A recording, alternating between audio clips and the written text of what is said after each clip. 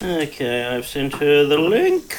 Wait for her to find her way in. How's your week been, sister? Oh, pretty good, I suppose. Or pretty shit, maybe. Maybe it's been pretty shit, Paul. Yeah. Everything sucks harder than everything else. Does it matter? Nah, just asking out of curiosity. What about your week? Yeah, pretty crazy. What's made it particularly crazy this week, Paul? I've just been busy with work, sorting through shit. Nothing else? Just work? That's about it for my life at the moment. Is it usually just work that makes your life shit? No, it doesn't make it shit. I like my job, but Oh, you like your job? yeah, that's why I took it. But it's making it stressful. No, it's not stressful, just busy. Just busy. Very busy. I've been handling the stress okay. Okay. Yes, but whenever you do anything in customer service and sales, you always realise how much people truly are arseholes. It's amazing. We don't have more wars, isn't it? Yeah, don't sound so happy and upbeat. Can't get blood from a stone, can you? No, if you beat it against somebody's head, you can. Oh, That'll draw blood. it will.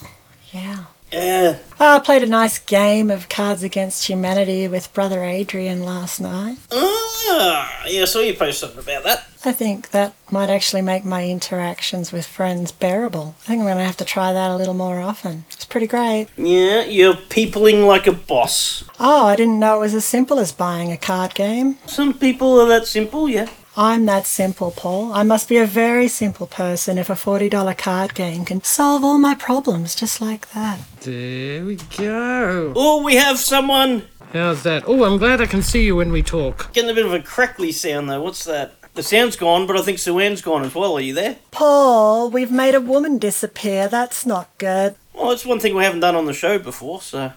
Did you always want to be a musician? You mean a magician? A magician. I almost said musician, didn't I? Yeah, you said musician. I think you did want to be a musician. Yeah, I still have dreams. Guys with guitars, they never give up, do they? Even though I'm a fat middle-aged man, my band could still make it one day. You're not alone. There's lots of fat middle-aged men out there that love to play with their strings. Yeah, and our wood. Sue-Ann, are you coming back? Oh, I can see a face. Video has been disabled due to internet quality issues. You know, I just have this really unsettling feeling that we're going to end up back at the ranch, Zencaster. We seem to have troubles with Riverside. Oh, it's always fun, isn't it? Always a cluster truck. I don't need no melted chocolate on the seats of my Ferrari. I'm sitting in the room waiting for everyone to join me. I'm patting my dog. Woof woof. I was going to say you got a fake dog there. This is Reggie, my fake greyhound. Excellent. Very cute. You used to have an actual greyhound a few years ago, didn't you? I did. He was the light of my life. What happened to him? Well, he had a bit of a heart condition. We had to put him down. I dug his hole where we buried him and I carried him and popped him in when he was dead. Starting off on a tragic note. Been a sad couple of weeks for dogs. Haven't found Louie? No. That sucks. Hey, Sue-Ann. Excellent, excellent.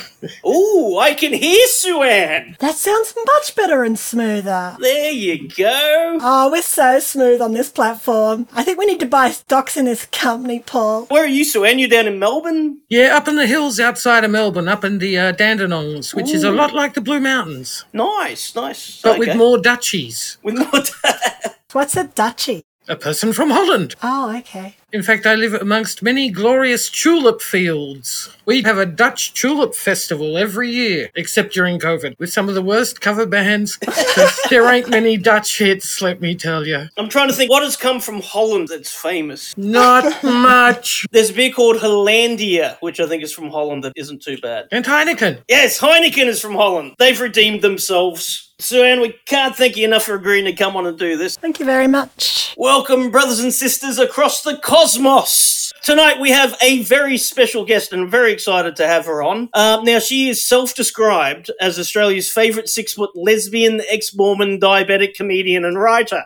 Woody-hoo! Author of many books, she's an outspoken atheist, she's an outspoken lesbian, all power to you, and she's an actual comedian. She gets paid to tell jokes, and she's agreed to come and mingle with us amateurs. She is the one and only Sister Sue-Ann Post. Well, hello. On that list of accolades, did I leave anything out? We got writer, comedian, atheist, lesbian. Diabetic, smoker. 6-foot lesbian. She's the lesbian that's taller than me, Paul. Oh, there you go. Well, I'm Dutch. We're all tall except those southern pussies. And I'd just like to point out, talking about Kolob, one of my very first jokes on stage, because I used a lot of Mormon material, was spelt backwards, of course. It's bollock.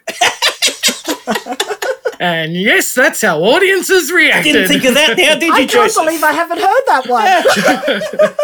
And Moroni, of course, is the plural of moron. Yes, exactly. Right. Yes. That means that every congregation is Moroni. Because, we were members of the Moron Church, and every Sunday we'd try and find the church, but it was hard because we were morons. We'd get lost. Now, I should point out as well, I have a somewhat personal connection to Sue Ann from back in the day. The branch that she was in as a child, my dad was branch president for a while. Pretty sure she was Sunday school teacher to my brothers, and I think she was even my babysitter at some point. Just the once. How horrible was Paul to babysit Sue Ann? I would have only been a baby. I can't really remember, but I do remember that Terry and Brenda's children were some of the best behaved and nicest kids I got There to you babysit. go. We were good kids. And I was just trying to remember if your folks paid me or gave me a little gift. 'Cause Probably giving gift. children money. They're cheap. One bloody set of Mormon, they gave me a little plastic travel sewing kit. And it was like, have you seen me? Do you know me? Do I look like the sort of person who's going to use that? I'm surprised it wasn't like a Book of Mormon bookmark with their favourite scripture on it that Mum made. They just wanted to fem you up a bit, didn't they? People have tried for decades. Nothing has worked. I mentioned to my parents that you're going to be on the show. They're very excited about that. They might actually listen to this one. Yeah, they might. They didn't listen to the last one where we tried to censor ourselves for our mothers. No. Well, we didn't do a very good job of censoring we ourselves didn't. anyway. We tried to not swear and make sexual jokes, but we still did somehow. It's funny, the first time I encountered you was sometime in the mid-90s. You're on TV and you did your routine talking about how you left the church. I think my mum was there and she saw it and she's like, oh, that's so sad. I remember her. She was such a sweet girl. And whereas now my parents are also out of the church, and I said, interviewing with you, they were like, oh, that's awesome. She's so great. We love her.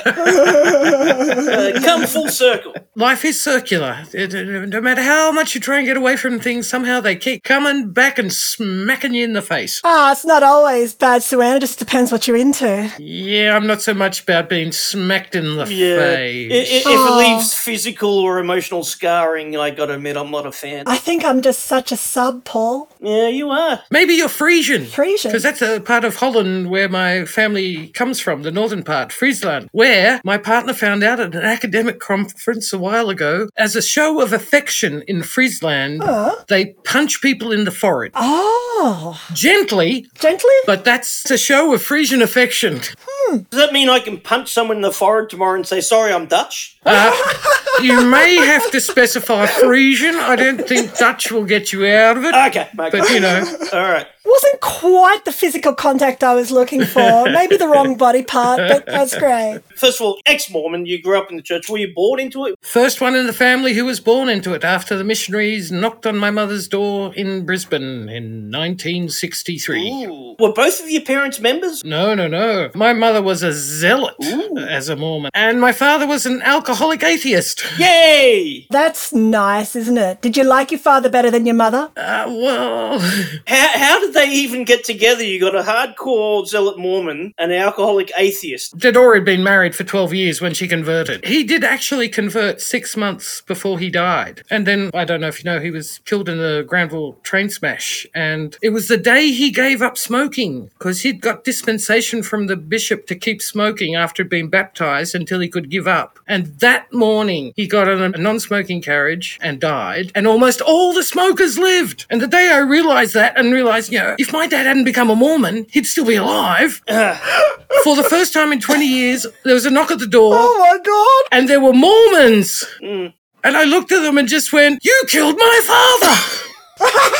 And shut the door in their face. I do know that story because sadly my dad had to actually identify his body. What? Oh my God! For those who don't know, the Grantham train massacre was, 1977. It was like Australia's biggest ever train disaster. Was it a bridge or a tunnel collapsed on part of a train? Train jumped the tracks, hit the base of a bridge, which collapsed on top of it. Yeah, and so Sue-Ann's dad was finally like, I'm quitting smoking, I'm going into the non-smoking section, and is proof that smoking saves lives. It's my excuse to keep smoking forever, and actually I have crafted a whole routine about smoking saving lives. Yeah. Because, you know... Although they don't have smoking sections on trains anymore, so we're kind of, screwed either Or way. planes. Yeah. Or Isn't that houses. just such a shame, though? I just want to hop on a plane and smoke a cigarette even though I don't smoke. I think people should be allowed to do that. See, Patience is interesting. She doesn't like smoking herself. No. But it looks cool. It looks so fucking cool, doesn't it? Oh my God.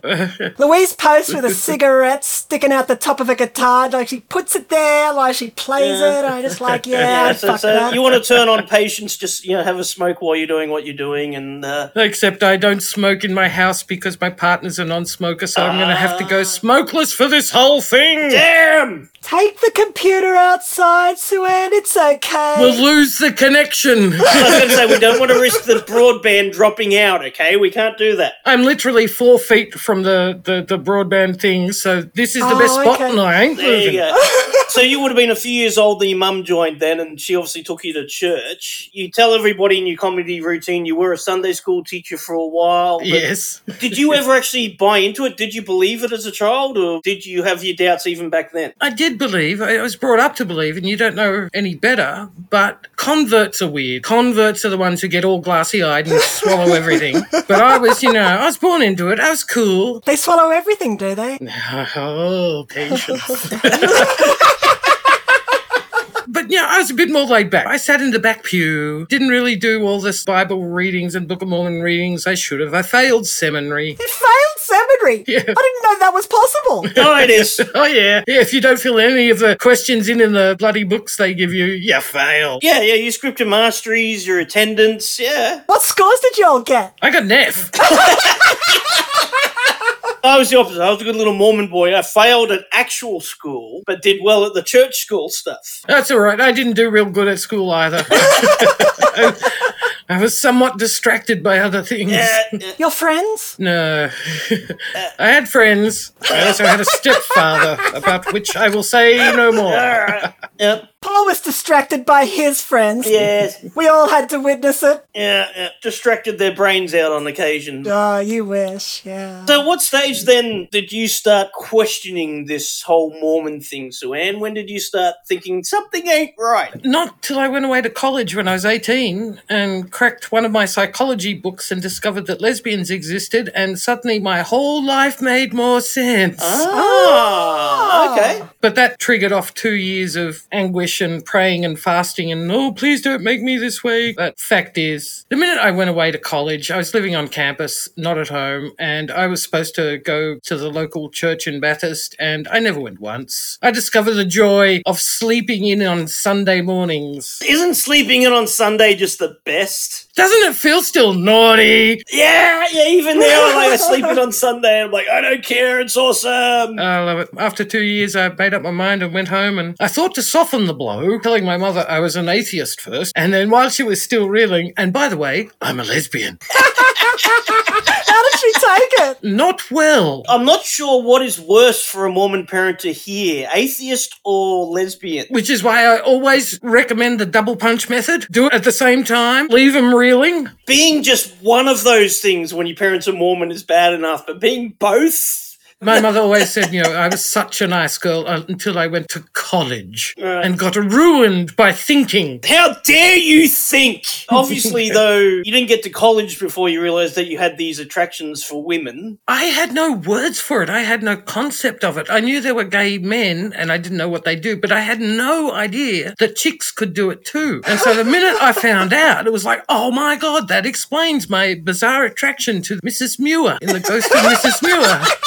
and Miss Hathaway on the Beverly Hillbillies, and Leela on Doctor Who. Oh my God, Leela. Oh. The barbarian in the leather mini dress. Oh, I need to look this up. Let me just hop onto my other screen. Leela, how do you spell lad? L-E-E-L-A? I think it was L-E-E-L-A, because it was a barbarian name and they don't know how to spell.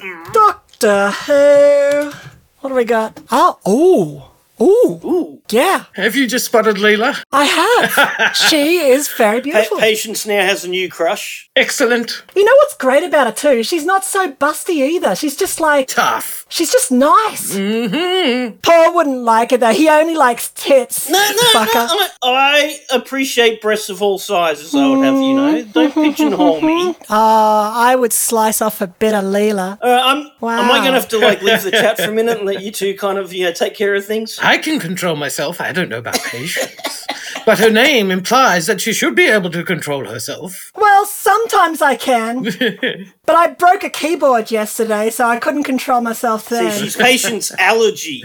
So, meaning Patience isn't her strength. Did you go atheist pretty quickly after... Oh, yeah. I've never understood why people leave one religion and go looking at others. It's like once you bust the trick, they're all the same. Yeah. Give me a break. Yeah. And like I said, I love sleeping in, and I discovered there isn't a drug that I don't like. And that doesn't fit with many religions, so I've devoted myself to booze and sex and drugs. Yay! Oh, yes.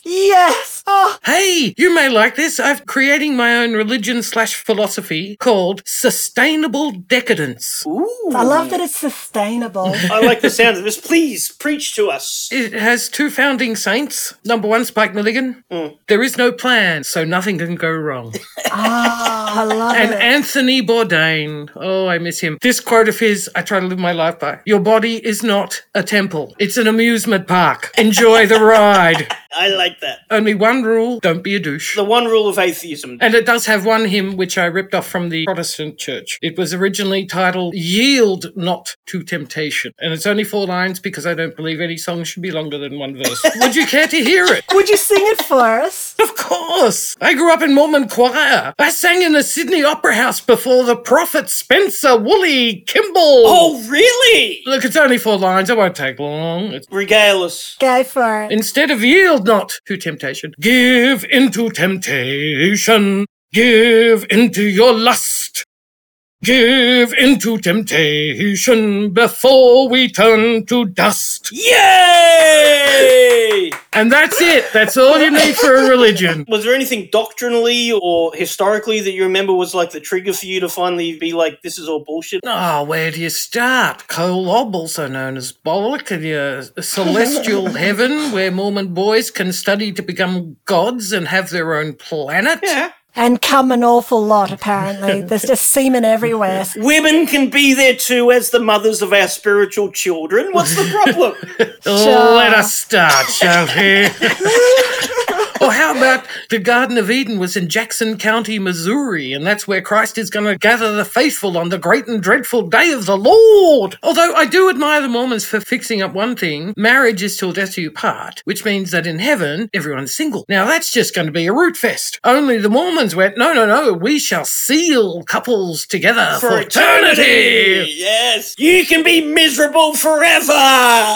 Hey, Paul, did you stay in long enough to go to the temple and do temple work? I did. I went through the temple, I served a mission, and I married in the temple, actually. So I did the whole shebang. I did baptisms for the dead. Do you remember anyone you baptized that was dead? One really sad. It was just a name, Sarah. They didn't have a full name, but they'd gone through the records and found this baby. Just Sarah. Just Sarah. Baby Sarah. I think I was baptized for about 120 dead people, so... They dunk you like heaps in each session. Because baptism is only baptism if it is by full immersion. Of course. Would you have done that in New Zealand, though, or were you still in the church Yeah. long? Yeah, okay, because I was going to say, the Sydney Temple didn't open until mid-80s. Well, we went to New Zealand. When did you get out? 1984 is the year I came out and officially left the church. But yeah, hadn't really been to church for the 2 years before that. Wow, that takes some guts coming out in 1984. Right in the middle of that AIDS backlash. There was a real stigma against homosexuality of all forms in the 80s, wasn't there? The minute rock Hudson died, all the straights freaked the fuck out, and we started getting bashed and beaten, and thank God for Neil Blewett, the health minister of the time, who said, no, AIDS is a medical crisis, not a moral crisis, and did free needles and condoms. And Did you experience anything like that yourself? I'm 6 foot, and I'm a bit scary. I haven't been hassled. Okay. I've had words. I've been heckled, mostly by drag queens for some reason. They're the only ones who heckle me. Straight guys aren't. Really? You can heckle them back, though. Drag queens think they own the world. When did you decide to become a comedian? It started in college. Are you familiar with the Sophie Tucker jokes told by Bette Midler? I am not. Oh. I'm aware of Bette Midler. Sophie Tucker was a blues singer of the 20s and quite rude, and Bette Midler had this whole series of jokes. I was in bed with my boyfriend Ernie the other day, and he said to me, Soph, you got no tits and a tight box. And I said, Ernie, get off my back. And I used to tell these jokes at parties, and at college someone had heard there was a woman who told jokes, and so they invited me to get up on Women's Day to do my routine of Sophie Tucker jokes when I was still a Mormon and had waist-length plaits and just did these filthburger jokes, and that was my very first gig. And then I sort of started developing my own material along the way and never sort of set out to it. And I should point out, everyone advised me not to be out as a lesbian on stage. They said, you'll never get work. Even my gay friend said, you'll just confirm the stereotype. Maybe you should wait till a prettier, smaller lesbian comedian comes along. And I've got to say, 35 years later, still waiting! Wait for the petite, big-boobed lesbian to set the standard. It's never worth waiting. You know, I couldn't really give a fuck, so I started doing comedy, and surprise, surprise, look, it's ended up here on your podcast. I know, Ooh, I the know. joys of fame. I'm sorry, Sue-Ann. I'm sorry. I mean, Don't be. Barry Award at the Melbourne Comedy Festival coming on the It was Book not of the Boredom Barry podcast. Award at the time. Oh, sorry. It was the Stella. The Stella. Sponsored by Stella Artois, and I got a case of Stella to go with it. Oh, I like Stella. But me of course, too. yeah, they can't compare to being on the Book of Boredom podcast. Got to ask, do you still have your pigtails? I do. You do? I still bring them out on stage at times. Oh, excellent, excellent. It took me 3 hairdressers to find someone to cut them off. Oh, The okay. first 2 was like, oh no, a woman's hair is her glory. We can't cut it off. For those at home who maybe haven't seen the routine, it is on YouTube. Check out Sue-Ann's routine. But tell us the story of the pigtails. If life had turned out slightly different, you know, and I put my pigtails back against my ears, you know, I could have been knocking on your door. Hello, do you want to know Jesus? So yes, there were the pigtails from when you were a Mormon that you had cut off when you hit your atheist lesbian stage. And I could read them like tree rings. The hair at the bottom, that came out of my head when I was 12 and a very good Mormon girl. And as you go further up the pigtail, you get naughtier and naughtier and naughtier. The cut mark is hell for broke lesbian atheist. Give me drugs, give me sex, give me booze, I love it all. So how many drugs did you do when you came out? I've tried a lot.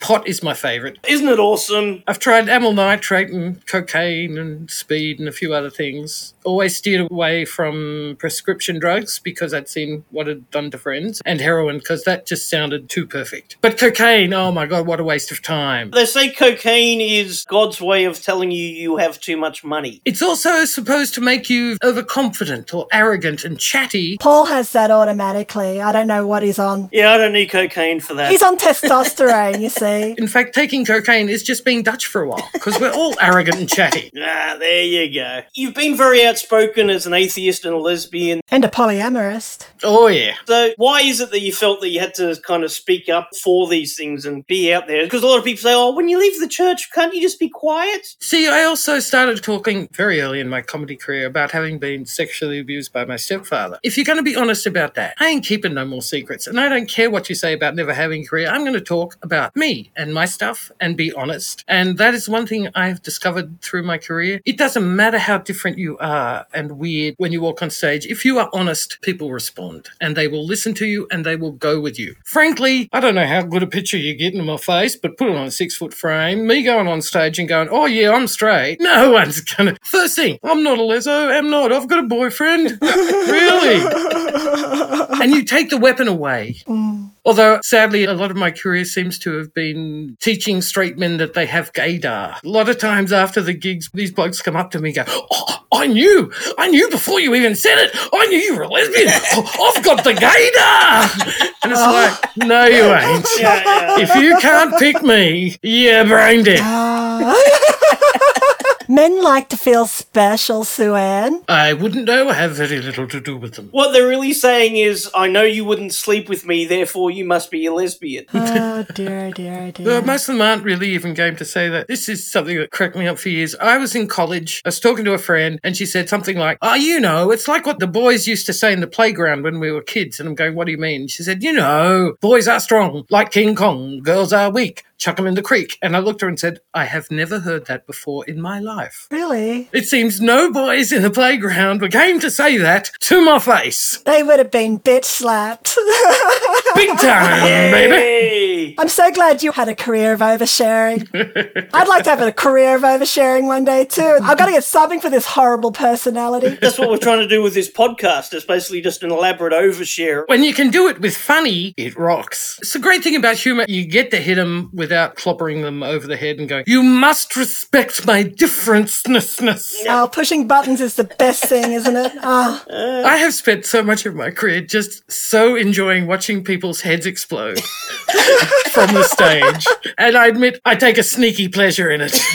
Absolutely. When you look at your career and your comedy, any particular high points? There's a gig you have in the first year, somewhere along the line, where everything clicks and you surprise yourself and you surprise the audience and the audience goes berserk and you know, oh, actually, I can do this. Not a huge gig in terms of audience and stuff, but that was awesome. Cool. Doing the Opera House. Woo! First as a Mormon child singing for Spencer Woolley Kimball, and then however many years later performing at a lesbian festival in the concert hall of the Opera House. That was pretty That would have awesome. been sweet, yeah. Hearing 4,000 people laugh is... yeah. I've done a bit of stage and theatre, and I'm a bit of a stage whore. I'm there, and everybody in the audience is paying attention to me and laughing at me. Are you like that as well? Do you get that real buzz?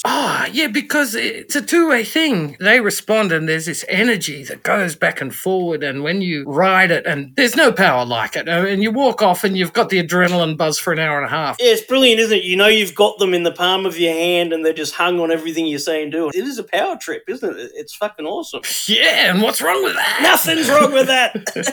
But I got to tell you, one of the weirdest gigs in the late 80s when I was living in Sydney, I got a phone call from a woman who said, "We'd like you to perform at an evening function for the World Council of Churches." And I was just like, What? "Have you got the right number? Do you know who I am and what I do?" "Oh, yes, we know. We want you to be there." "Okay."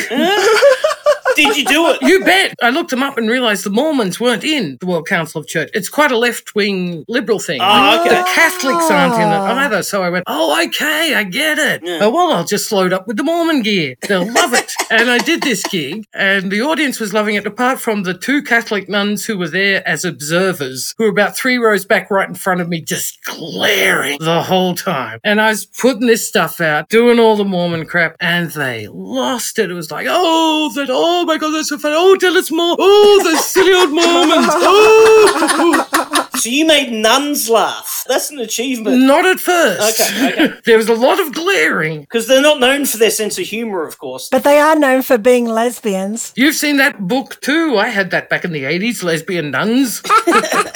Oh, tell me more. But the thing about that was they were laughing so much that actually that was the first time that my residual Mormon sat up in the back of my brain and growled. It's like, "You patronising fuckwits. Give me 2 days, I'll research your religion and I'll find just as much stupidity as the Mormons. How dare you? Why do Catholics insist upon eating their God? I mean, how large was Jesus that they're still eating his flesh?" Oh, very large. An amazing example of manhood. I did the maths on this once. I figured out how many communion crackers you would need to eat before you eat a whole Jesus. How many crackers is it, Paul? It's about 15,000 or something like that. Oh. I figured your average sized man of 2,000 years ago was about 5'4", weighed about 80 kilos, and I kind of did the maths. So about your size then, Paul. No, smaller than me. Oh. Stop! Jesus did not live long enough to be a fat middle-aged man like me. Every year after I turned 33 was like, I'm smarter than Jesus. Because he was dead before now. That's right. He didn't get past 33. Except, I don't know who came up with it. It absolutely killed me. Jesus did not give up his life for you. He gave up his weekend. Oh, yes. 3 days! Come on! I don't know. I've had a couple of times where I've been so hammered that I was like knocked out for a few days. Oh, that's I call right. bullshit on Jesus. He just had a big night. He was hungover for a couple of days, and he came back and was like, "Hey guys, sorry, bit dusty, but I'm here." Probably. So what are you doing these days, Sue? I imagine that comedy in the age of COVID isn't easy. We moved up here to the outside of the city 20 years ago, and I haven't actively pursued doing lots of live gigs. I'm getting a bit old for that, and pub gigs barely pay at all. So I've been doing a lot more writing. I was a columnist with The Age for 3 years. I've written a couple of books. I've got another one to come out soon, hopefully, and also being carer for my disabled partner as she studied for her PhD in musicology. I'm being a good little Mormon housewife. While she makes the money and says, "Cook me dinner, bitch." So how many of your family are still in the church? Were you the only one to get out? Interesting, the only two who are still in it are the ones who did missions. Everyone else has left. And actually, that was one of the first things at college when I was studying psychology and read about brainwashing. I looked at it and went, these are the exact same parameters of a mission. Get them away from the family. No contact. Don't let them read anything except what you want them to read, blah, blah, blah. And I went, my brothers have been brainwashed. But we had this great thing when my brother Alex came back from his mission. He'd been a big Monty Python fan before he left. 2 years on a mission. Literally the night he was back, we took him to see Life of Brian. And just watch his head implode. I just wonder, with all this trans stuff at the moment, why no one's putting up that clip of Eric Idle claiming to be Loretta and it's like, but how are you going to have a baby? You can't just state a fetus in a cardboard box.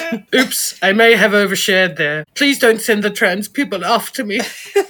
No, I love that. I want to have a baby, but you can't. Why? Because you don't have a uterus. But it's my right. I actually started a rumor that I was trans, and I was surprised at how many people believed it. Is your mum still in the church? Presumably. Oh, okay. I haven't had any contact with her for quite a long time. Oh, okay. Sorry. No, that's okay. Overshare. The one taboo in comedy I have discovered over 35 years, I can talk about pretty much anything except putting shit on my mum. Audiences just freeze. They look at me like I'm a freak. No one likes it. So I've only done it a handful of times in my career when I've really had to. But the interesting thing is that afterwards there's always 2 or 3 people who will sneak up and really quietly go, thank you for saying that. I think people fucked over by their mothers are probably more fucked up than, well, it's hard to measure on a scale, but I've met some pretty fucked up people. And mothers hurt more because they're meant to, unconditional love and all that crap. Yeah. Sorry, did I get too serious? Have I lowered the tone? No. No, that's okay. I asked the question. I didn't know that mothers was a sore point with audiences. That's really fascinating. It's surprising, and that's across gender, preference, whatever. Audiences just freeze. So basically, comedically, yo mama jokes are okay, but making jokes about your own mother are not okay. Is that what we're establishing here? Pretty much. Yeah. Yep. Wow. Don't diss your mum or people won't like it. Oh, I call my mum fucking crazy on this podcast all the time, so let's get into it, hey? Let's but really she doesn't buckle listen. down. No, it's too blasphemous for her. Patience's mum doesn't like our swearing and blasphemy. Hang on a second, I'll be right back. He's leaving. It's just you and me, Patience. Was it something I said, Paul?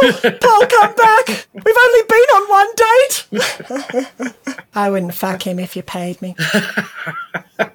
I don't need to know that. He seems like a lovely man. I babysat him. He is a lovely man. We went on our little walk through Kangaroo Point the other night and we hit one point just outside the Mormon temple and he goes, that was a spot that this Japanese girl gave me a blowjob once. I'm like, oh, that's a nice bit of information just out in the public. She's like, yeah, she really wanted it. I've actually been to Salt Lake City, Utah. I performed there at a gay and lesbian Mormon conference. But I got to fulfill my aim of smoking drugs, drinking and having sex all within sight of the temple. Someone even offered me LSD and I went, no, that would be too much.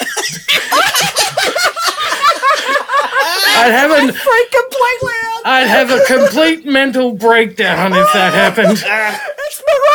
It's Moroni! And they have a special huge disc you can stand of where you get the perfectly framed photo of the temple behind you if you stand there. I've got a photo of me on that disc. Ah! Yeah, because when I went to the missionary training center in Provo, which is close to Salt Lake. When you're there, they let you go to Salt Lake to the temple and church headquarters and everything so you can check it out. So I've got that photo of me out there. Even as a hardcore Mormon when I went there, I noticed just how much they are just in a fucking bubble all on their own. Oh, a fucking bubble, huh? Oh, that does sound fun. Okay, like they are completely shut off from the outside world. I was there in 99, and I made a joke about Bill Clinton, thinking this is their president in their country. They didn't know what the fuck I was talking about. Oh, wow.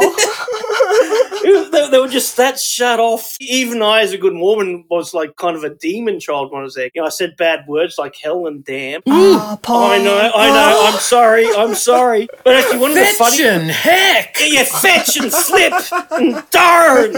I went a week early before I went into the training center, and I met this girl that had just been married and was going to university. Did she blow you? No, sadly. Oh, okay. But because she'd just been married, she was going to college and she had to pull out of a certain course. Don't patience. Because in this course, they described how to use a condom. And she found it so physically sickening that she couldn't possibly continue the course anymore.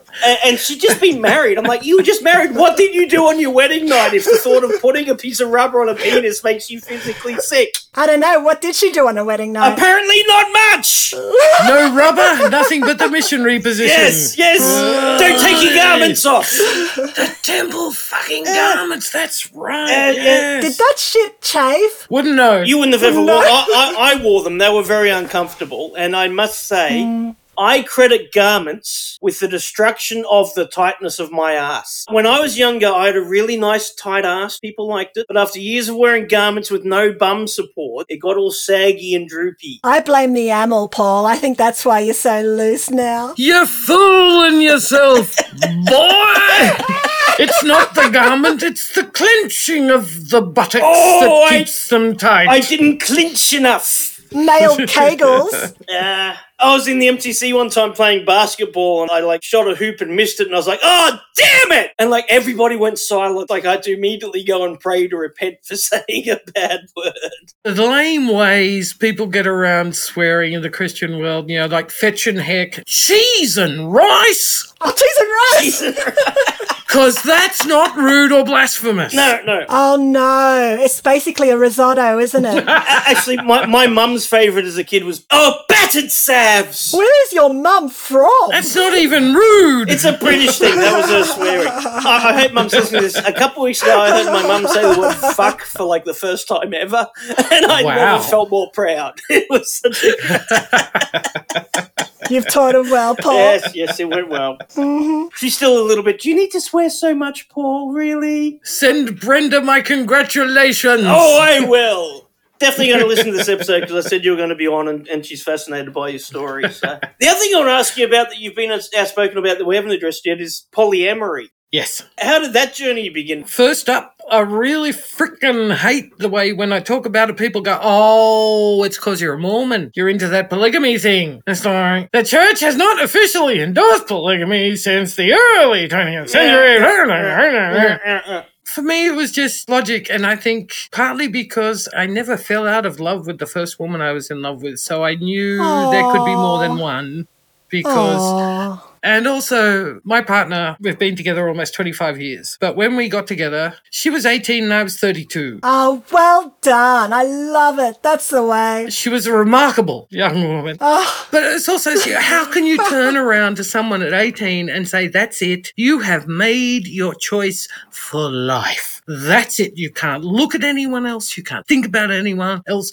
And the look of horror on her face when I joked about it, it's like, nah. You can't own people. And that's what it comes down to, I think. And no matter what sort of rules you set up, people can barge right through them. Life is chaos. You're going to fall for more than one person. Try and deal with it honestly and have as much fun as possible. It's that whole sustainable decadence thing again. My philosophy is sex is awesome. Have as much of of it as you want with as many people as you want. It's one of life's few good pleasures, is that feeling of being close to someone and engaging in that sort of thing. So have at it. Enjoy it. And I've never understood sexual jealousy. Really? I think because I understand it. I'm really quite a bit of a recluse and homebody, Yeah. happy with my own headspace. But it's like my partner's going off and having a really good time and leaving me with some solitude, which I love. And then she comes back and it's awesome. What is the problem there? If you need to keep a leash on your lover so they don't wander, that's pitiful. How much better that people go off and wander, but they come back Exactly. because you're that awesome. Yeah. That is more impressive than controlling someone to death. It's that whole comparison thing. Was that other person they were with better than me? Did they feel more satisfied? How could they be better than me, young man? Exactly! It takes a healthy ego, I think, to be a polyamorous. My first lover, actually, who introduced me to all this, she was 17 years older than me, married with kids, and they all knew, and I was just part of the family, and the husband actually built on a room for me, and she summed it up best. She said, I don't care where you go or what you do, as long as when you come back, there's that twinkle in your eye. Ooh, I like that. She's also the one who said all cats are grey in the dark and sex is just friction. Actually, I think you used that line in one of the talks I saw you gave on it. See, I don't agree with that. Sorry. Really? Yeah. No? Sex is just friction. Fuck that. No, it isn't. There has to be a little love. It doesn't have to be long term. It doesn't have to be overwhelming. Some people need a lot more out of the actual act than just friction. And some people feel so much jealousy that polyamory wouldn't be possible for them. It's not for everyone. I mean, all aspects of sexuality are on a spectrum, I think. Trying to chop the spectrum into two categories is pointless, stupid, Yeah. and offensive. I'm so offended, Sue! You offend me! Woohoo! My job here is done. I've had to apologise a lot recently. Apparently I offend people too. No, we do that without trying. Fuck 'em.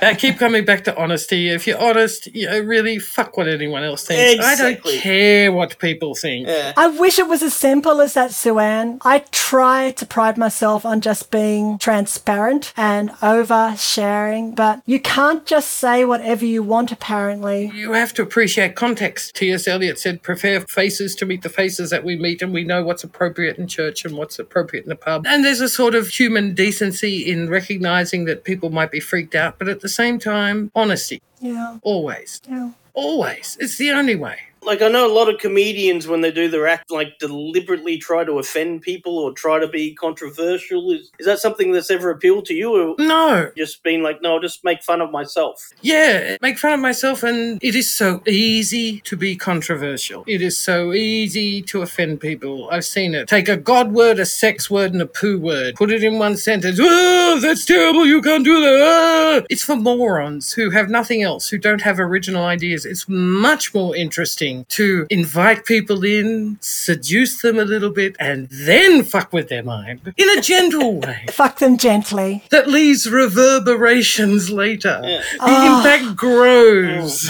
Because it just... I think I'm doing it to you, Patience. yeah. I've never seen Patience this excited during an interview, to be honest. It's been a while, hasn't it, Paul? Oh, yeah. Who was the last person I got this excited about? I don't know. I'll have to go back. If you don't have actual, intelligent, worthwhile things to say, if you're just doing it for that flash of social media notoriety the last half a second, fuck your mother. You're an idiot. Yeah, fuck your mother. She should have aborted you. Ooh. It's funny, though, you mentioned, like, the polygamy thing, like, and the church literally supported the phrase marriage is one man and one woman. Yeah, not versus One man versus one woman. Best Freudian slip ever. That's a whole different TV show, and we'll get into that. But yeah, marriage equals one man and one woman. And I was like, hang on, Mormon doctrine, the very definition of celestial marriage that you need to, like, attain the highest degree of celestial glory, according to Joseph Smith, was polygamy. So it's not one man and one woman, it's one man and as many women as he basically wants, is like the Mormon doctrine. Don't get me started on fucking gay marriage. I find it an abomination. Oh, really? The suffragettes must be rolling in their graves going, you're kidding. You want to buy into this ancient medieval relic with a 50% failure rate that oppresses women, and you want to turn it into the most romantic beautifuls ever?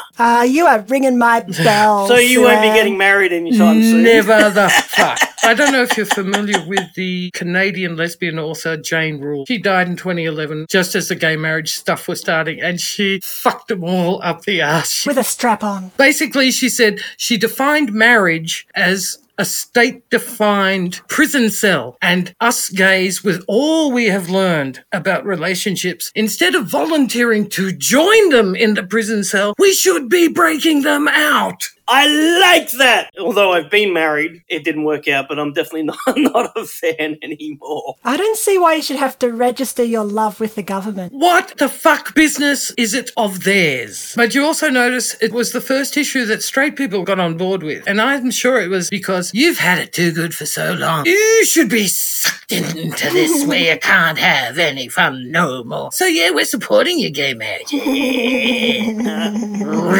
I love your evil voice that you do, Sue-Ann. Hey, you remember Dr. Claw from Inspector Gadget? I used to do Bible readings with that voice. Oh, really? Oh, you have to do that tonight. Ready to go. Suffer the little children to come unto me. I'm gonna cough for 2 minutes after that because it really hurts my throat. It's just the emphysema, isn't it, Sue-Ann? No, it's the lung cancer, darling. I'm a smoker. Yeah, that's what I was saying. As an ex-Mormon, do you still follow anything the church does these days? Apart from Mitt Romney, Oh, yeah, that was bad news. Mittens. been there, done that. Yeah, do something new. It's Yeah. boring if you keep doing the same old shit on repeat, isn't it? Well, that sort of is the comedian's charters, just keep saying the same stories over and over and make it feel like new. Sounds like Paul's sex life. You're talking about your documentary, The Confessions of an Unrepentant Lesbian Ex-Mormon. Yes, a title I had no choice in and really pissed me off. Because it was like every press release I had released since I started doing comedy. What title would you have preferred? Look, I had a few options written down, but it's been a long time ago and I'm drunk, so sorry. That sounds like an option right there. Hey, you are so fucking right, Patience! On that doco, though, what was the thinking behind making that? When I performed at the Opera House for the big gay festival in Sydney, I did my one-woman show, G-Strings and Jockstraps, about the time I trained with the National Hammer Throwing Team and also the time I did sumo wrestling with a freak show circus. Gee, could you be any more lesbian? It was awesome. You were in the freak show circus? Jim Rose, yeah. What was your special freakiness thing? The sumo wrestling, because he had female sumo wrestlers in his show, and every night he'd issue a challenge. If any of you Aussie chicks think you can take on my girls, come on up. You got to wrestle women every night. It was just the one night, but I saw Jim in the bar and said, hey, Jim, I reckon I'd take on your chicks. He said, I think you could. And so we did it, and I took on Judy the Bull Moose Jenkins and Katie the Pile Driver Wilson. And if you ever want to feel good about your semi-naked body, because I was given the option of doing it topless, and I sort of, well, it's sumo wrestling, of course I do. Having the main town hall audience filled with people going, yeah, go post it, is so good for your body image. And I got to hear what very large titties banging together, what sound they make, and the sound is whack. Lesbian issues aside, how do you feel about the Mormon Church in regards to their treatment of women and the way they view women in the church? Oh, like it was the 4th century AD. Yeah. No voice. You can be a member of Relief Society. One thing we've noticed rereading the book is any references to women in the Book of Mormon are negative. They're complaining against their husbands. They're the evil ones, the temptresses. We introduced original sin. Yeah, it's all your fault, women. You ate the fruit, damn it. When I was in Salt Lake, you try to hate them, but they really are very nice. The Mormons. Yeah, Have you seen the South Park episode where a Mormon family moves in and all these people go over to beat the crap out of them because they're Mormons and all walk away going, well, they were just so nice. They do make it hard to hate them sometimes, don't they? Yes. Paul's family was nice. Hey, I went along to their church activities a couple of times. Yeah, you did. They were nice. That's what drew me in. Then just Just don't pay attention to the doctrine. Ignore the doctrine and the history and you'll be just fine. I just couldn't. As you have to do with every fucking religion. Ah. Don't get me started on Buddhism. Ah. Oh, I hate Buddhism. I don't want to be empty. As Xena says, everyone's got to be full of something. I've always just thought of it as the ultimate rich prick religion. Do you know the story of the Buddha? I don't. Tell me the story of the Buddha, Sue-Ann. The Buddha was a beautiful, handsome, rich prince whose daddy loved him so much he didn't let him know about illness, suffering, sickness, or death. And it wasn't until he was in his mid-30s that he discovered these things existed. And it's like, okay, so you're a moron. You can get to 35 and not know that. And then he decided he must go out into the world to experience this. But he couldn't go as himself. He went as a beggar boy. Oh. That's right. Rich prick is begging from poor people. And at the end of it, his great realization, everything is an illusion. Of course. Money can't buy you happiness. Which is what every rich prick says. To those who say money can't buy happiness, I would be happier being depressed in a mansion with like a Lamborghini in the garage than in a tent. Just saying. Sophie Tucker once said, I've been rich, I've been poor. Rich is better. You were a strong Mormon in your childhood and your teenage years. Did you actually read the Book of Mormon cover to cover? Nah. Nor the Bible. I was meant to, but it turns your eyeballs to dust. I would start off with good intentions. I would start reading, but in the Book of Mormon, it was all the, and it came to pass. And in the Bible, it was the begats. We are in one of the most boring parts of the book at the moment. Oh, God. Which bit's that? Do you remember when Joseph Smith basically plagiarized the book of Isaiah? Vaguely. I only heard about it later when I was researching stuff to kill religions. So basically, it's in 2nd Nephi. Oh. Joseph Smith ran out of original ideas and thought, fuck it, I'm just going to copy and paste several chapters of Isaiah and stick it in there. He just put the Bible in his hat and started reading that out to his wife instead. So we were going over it recently. We think the book of Isaiah was like the 4,000 years ago equivalent of predictive text. Just keep hitting the space bar and see what sentences you can come up with. So bear with us. We got to try to get through this, okay? So we got to try to read the plagiarism of the book of Isaiah. We're in 2nd Nephi chapter 19. It's only 21 verses. That's not too long. And it's not the size that counts anyway, Sue-Ann. It's how you read it. The golden plates lay hidden deep in the mountainside until God found one faithful in whom he could confide. A record made by Nephi, a godly man of old. The book of Mormon, the story is retold. Oh, that's beautiful, There you go. Sue-Ann. There we I can go. see why you're in All the right. choir now. And that smoking has really given your voice an extra quality over the years. First alto next to the sopranos because I could hold the tune despite a different tune being in my left ear. All right. She performed for Spencer Woolley Kimball himself. Kimball's successor, Ezra Taft Benson, came to Brisbane in the 90s. Benson and Hedges. Yeah, that's it. For some reason, they booked out the football stadium, now known as Suncorp Stadium, Lang Park at the time. So Ezra Taft Benson, the Mormon prophet, was on like this stage in the middle of the football field, surrounded by Forex signs. Oh. They didn't take down the sponsorship signs at the ground. And they probably had no idea what Forex even meant. It was great. All right, we're going to do this seminary style, which means we read like 3 verses each as we go into it. Okay. You went to seminary. She failed seminary. But she went! She was there! I went a few times, but we live far away and I was supposed to get up early and do it myself with the booklets and I never did. Oh, we all like to get up early and do it with ourselves. All right. Oh, Patience, you are just a walking lewd monster. 2nd Nephi chapter 19. Compare, plagiarize Isaiah 9. Nevertheless, the dimness shall not be such as was in her vexation, Oh, when at first he lightly afflicted the land of Zebulun and the land of Naphtali, and afterwards did more grievously afflict the way of the Red Sea beyond Jordan in Galilee of nations. that's just such beautiful prose, isn't it? I love that whole was in her vexation. Sounds kind of dirty saying fixation, I think. The people that walked in darkness have seen a great light. They that dwell in the land of the shadow of death, upon them hath the light shined. That's one of the phrases from Isaiah that Handel used in The Messiah, which Oh, there you go. used to be my favourite piece of music. We're getting operatic. That is a beautiful piece of music. Thou hast multiplied the nation and increased the joy. They joy before thee according to the joy in harvest. What? And as men rejoice when they divide spoil. What the I don't want to be in front of them having joy as men rejoice. That's too much joy, Paul. Not on my face. I feel that joy is too public. Yeah. Way too public. Do you have joy when you harvest? Well, I think a lot of people do. It's a crop I harvest, yes, I do take great joy from.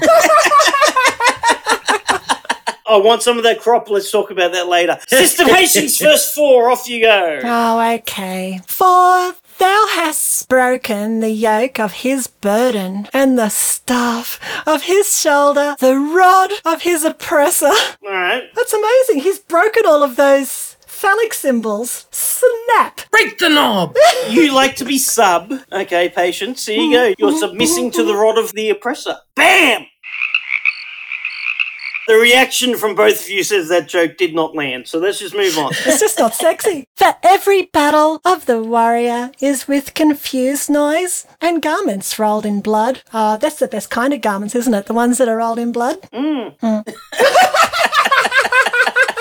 Yeah, she just didn't know she was getting a period. But this shall be with burning and fuel of fire. For unto us a child is born, unto us a son is given, and the government shall be upon his shoulder. Wow, that's pretty heavy, yeah, isn't it? why would you want that? They pinned down the child, and his name shall be called Wonderful Counselor, the Mighty God, the Everlasting Father, the Prince of Peace. And his name shall be called Wonderful Counselor, the Mighty God, the Everlasting Father, the Prince of Peace. There we go. Handel, thank you very much.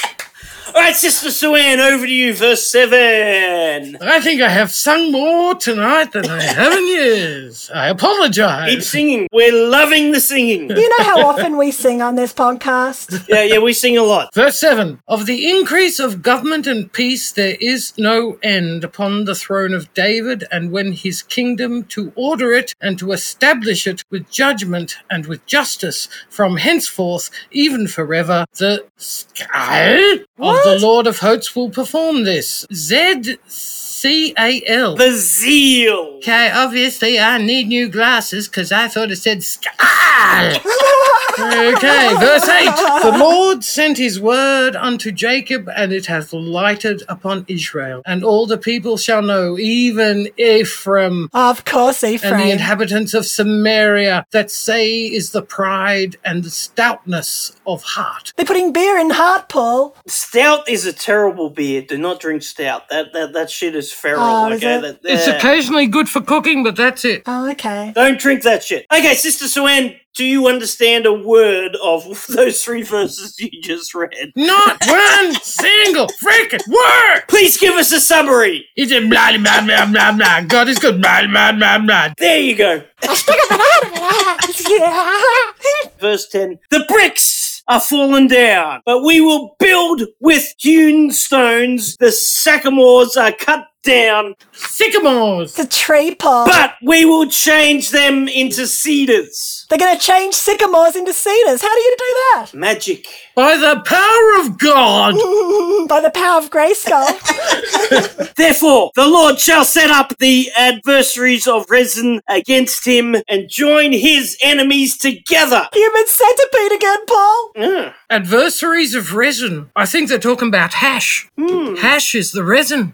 Oh, The it dope might plant. be. And what is your experience with the resin? Very good. Freaking awesome! Does it take all your anxiety away? No, it kind of makes it worse. Oh, really? Oh, why do you do it then? I smoke the leaf. The leaf is an antipsychotic and anti-anxiety. That's what I do when I get too freaked out. I smoke the leaf instead of the head or the resin. I am much learned in pot and its ways. The leaf has CBD. The heads have THC. THC makes you high. The CBD is an antipsychotic and calming. The plant is amazing. It has both the antagonist and the calmer in the same plant. I like the CBD personally. I like the highness, the buzz. That's just the opposite of what she said. The CBD stuff is the antipsychotic stuff that calms you down. I don't care. I like it. Oh, man, they never listen. Yeah, I know. If you want to take this to a really weird space, I could line up a joint right now. I've got the tin Let's right do next it. to me. Oh, do it. Remember Brother Mark? That was one of our most amazing recordings, and he was high as a fucking hawk. It took a while before his edible kicked in, but when it kicked in, it was awesome. No, I don't do edibles. I like to do cones. Smokers can't do bongs. I roll joints. Oh, Unless I'm doing okay. a water bong. What's the definition of cone? What does that mean? Out of a pipe. Oh, okay. Yep. I'm learning things here. So I made a mistake with the recent batch I bought. I put it into a coffee grinder, but I put it in for too long, and it kind of turned into like marijuana dust. No. Oh, Foolish boy. But it's very good stuff, though. I like it a lot, and it's I medicinal. freaking love pot. It's my favorite drug. It's good stuff. But if anybody listening at home, I only take it under legal circumstances. It is for medicinal purposes. No joy involved. How could that be possible when it's an illegal substance? Purely medicinal. I do not enjoy it in any way. like the marijuana equivalent of soaking. Soaking? Haven't you heard of soaking? Are you talking about dishes? No. Oh, very dishy. Very dishy. Sorry, I'm quite young and naive in the ways of the world still. Is it related to pegging? Well, it might be. You know, like Mormonism teaches no sex outside of marriage. Yes. Boring. Yes, I know. Oh, they've made it more interesting, though. You got to hear this. They have this thing now called soaking, where the guy can insert himself into the girl, but if they don't move, they're not having sex. That's just tantric fucking sex. Yes, they are just soaking in the wet vagina, Let's face it, she's not that wet. but not thrusting. Therefore, it is not sex. Therefore, they do not need to repent. Oh, I feel a bit ill now. I've got a bit of gorge in the back of my throat. But apparently this is really popular in BYU, in the dorms. What will happen is you'll have, say, a guy and a girl soaking on like a bottom bunk in a dorm room. So the guy on the top bunk will start shaking the bed so that they get like that like feeling of like thrusting and stuff. It's like, I'm not sitting, I'm not thrusting, I'm not having sex, I'm just... Being jacked off. Oh. That is soaking. That is how you can experience sexual pleasure without breaking the church rules, apparently. Church rules about sex across the board. I know! Any religion that encourages celibacy, it is actually the most unnatural Yeah. sexual thing to take. Absolutely. I do not trust celibates. And they all use sex to control people, taking this wonderful thing that people can experience and using it to control them and manipulate them and make them feel guilty. It is also a complete contempt for the physical, for the corporeal. If you want to move on so much to the next world where it's all ethereal and in your brain, just fucking top yourself now. Because if you don't enjoy sex, you don't deserve to live in this world. Exactly. I guess I'll have to go and top myself later. Oh, fuck. Oh, sorry, sister patients. We need to help sister patients have good sex, okay? There's a difference between voluntary and being young and doctrine. And I would never judge anyone, patience, because, it's actually been a few years for me as well. I'm not against people having sex, and I'm not against myself having sex either, but I just haven't always enjoyed it that much. Anyway, where were we up to in this little book? So, the Syrians before and the Philistines behind. Ooh, doggy! And they shall devour Israel with open mouth. Oh my God! That's the best line ever! Oh, that deep throat in Israel. For his anger is not turned away, but his hand is stretched out still. Have you noticed God's always stretching out his hand all the time? What's with that? Because Michelangelo painted it and it became law. Oh, okay. On the Sistine Chapel when he reaches out. God is always reaching for us, but we are turning him away. We are despising him. But yet the hand is there always, going, let me cup your buttock. God gives a good handy, is what we're taking from there. He wants to give humans the spiritual reach around. Yes, that's it. Verse 13. For the people turneth not unto him that smiteth them. Well, duh. Neither do they seek the Lord of hosts. I thought that was the same person. Isn't Smitey and the Lord of hosts the same person, Paul? Probably. This is confusing. Schmitey. Oh, shit. What was that? Her wine glass. Oh, no, that's... Jug! It's a wine jug! You whore! She doesn't drink, though. Sister Patience is sober. Oh, bullshit. She doesn't like sex. She doesn't like drinking. She doesn't do drugs. I wonder sometimes if she is actually human. Oh, Paul, I'm not human. I'm better than human. And that's why it takes so long to find someone to compliment you, because there's a lot of humans on the planet. I think it's going to take a very special lady. You say lady, you've made a decision already. Yes, she has. She has. I just think that I'm going to die alone. Anyway, but that's okay. My darling. You're not going to die alone. I will be there with you to say, Patience. You're good as a friend, Paul, but I'm talking about someone who's in cahoots with me. No. See, I will be there when you're dying to say, Patience, have you finished the edit of the latest episode? Yeah, the way we're going, we're still going to be like 100 years old. So it's over to Sister Sue Ann for 14. Therefore will the Lord cut off from Israel head and tail, branch and rush in one day. Sounds like a painful circumcision, but okay. They're topping and tailing it, Paul. Ugh. It's usually just the top. Ouch! And taking a whole day? Really? Oh, they're going very slowly. Slowly, or are they bragging? I don't know. I took them all day with you, didn't it, Paul? Yeah, you got to put on a show. There was a lot of meat to get around, wasn't there? They just... I'm sorry, I might have to go now. I'm sorry, but that was just too far. Too far. I feel a bit ill. Did you hear that he had a circumcision as an adult? Why would you do that? It wasn't by choice. It was medically necessary. What the hell? That's a whole nother discussion, but yes, it was. What did your penis do wrong? Yes. That's what happens when you get married at short notice to someone who doesn't know what sex is. Ooh, bad move. Yeah. You want yourself a whore, my friend. Yeah. I've Virgins are overrated. Exactly. Whores rock. Get someone who knows what the hell they're doing. And what hole they're doing.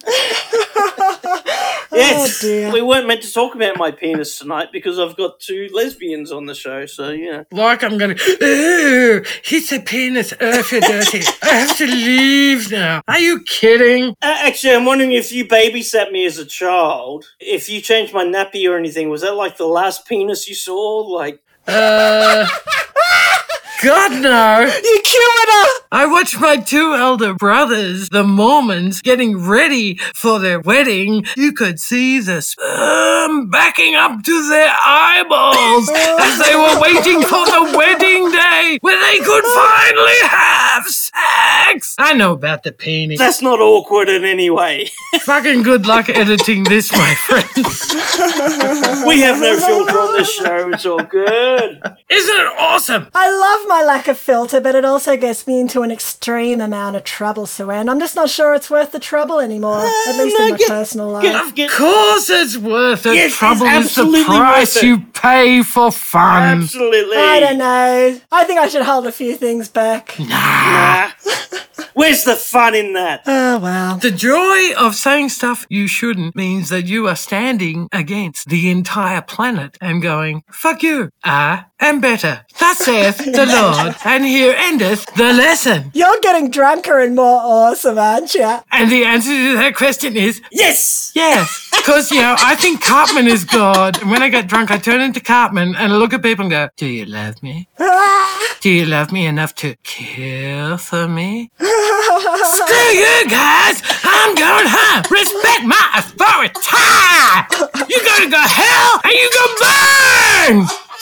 Back to the topic. Back to the topic. Yes, what verse? 14. Read away. Therefore will the Lord cut off from Israel head and tail, branch and rush in one day. The ancient, he is the head, and the prophet that teacheth lies, he is the tail. For the leaders of this people cause them to err, and they that are led of them are destroyed. I'll get you next time, Nephi. Next time. Destroy.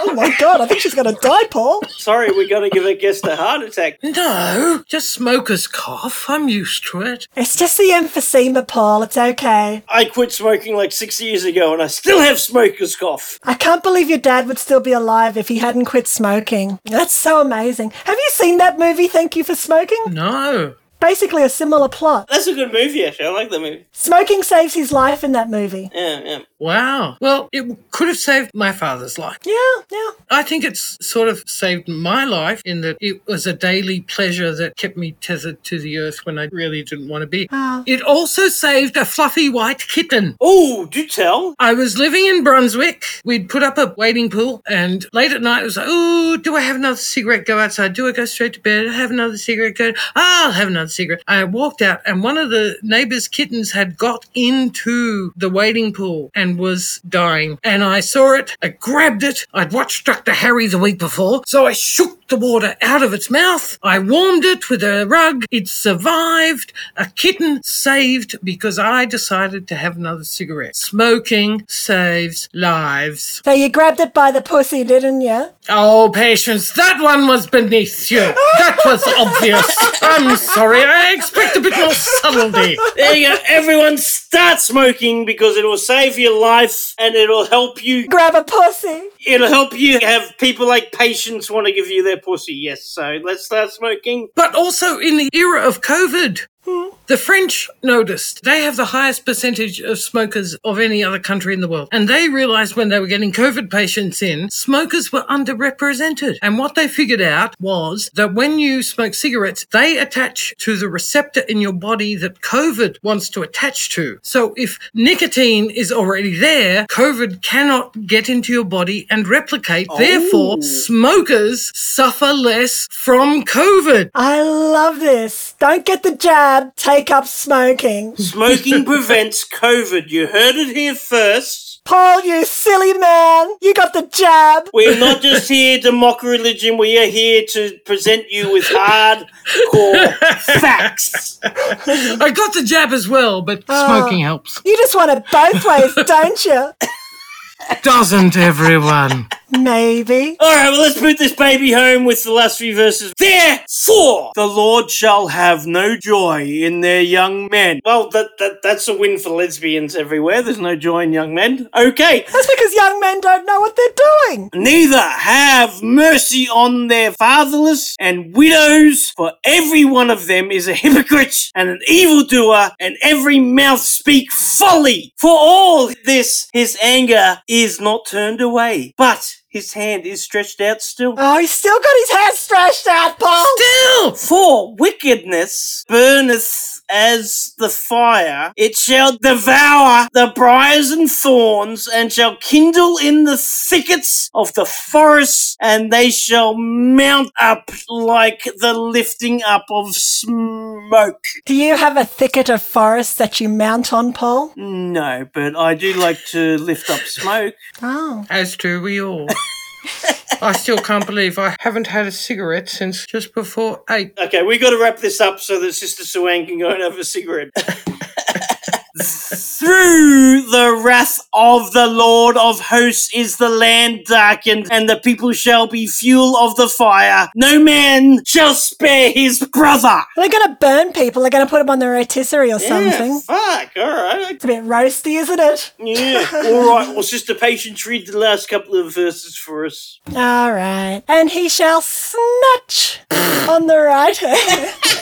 It gets worse. And be hungry. And he shall eat on the left hand, and they shall not be satisfied. Oh, they never are. Nah. They shall eat every man the flesh of his own arm. Yum, yum, yum, yum, Have yum, you yum, spoken yum. about that before?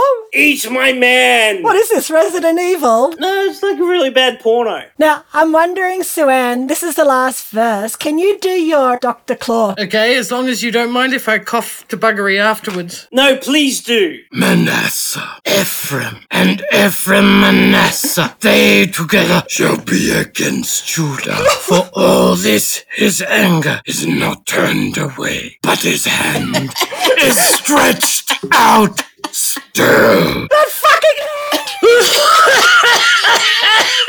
Deep breath, Joanne. Deep breath. It went Manasseh, Ephraim, and then Ephraim, Manasseh. And it sounded like a trance. That was scary. Give me enough time. I can do it and scare the crap out of anybody on this planet. Because I am scary. A little bit like Batman. I thought you were going to say that you are Satan. That too. Have you watched Lucifer? I haven't yet. I have to, though. That's on the list of things to watch. It is awesome. Huh? He does not lie. He says the exact truth every time. He's an oversharer, Sue-Ann. All the best people are. Satan is good. We like Satan. Sister Patience, thank you as always for doing this with me. Sister Sue-Ann, can't thank you enough for coming on and doing this with us. Yes. Hope you've enjoyed it. It was my joy, pleasure, and honour. And once this COVID thing is over, I will come to Melbourne and let's hang out and smoke some joints together and have some fun. Yeah, smoke a few joints, have a few drinks, meet some easy women. Yes, yes. I am more than open to you introducing me to some easy women. I have pretty high standards, though, so I'm not into easy women. I have no standards. So. Standards are overrated. Go for number. What are you working on at the moment? Is there anything our listeners can go to follow what you're doing? Working on a book, hoping to do some gigs when lockdown ends. Twitter, Instagram, Facebook, like anything at all? I do Facebook, not so much the social media. Just Google Sue-Ann Post. Follow whatever she's doing because it's going to be awesome. You're working on a book at the moment. Would you like to hear the title? Oh, yes, please. It's called The Blueprint: How to End Poverty and Boost Economic Growth Without Hurting the Planet or Taking a Cent from Anyone. Oh, and how do you do that? You have to read the book if you want to know, Patience. Short version is Global Debt Jubilee.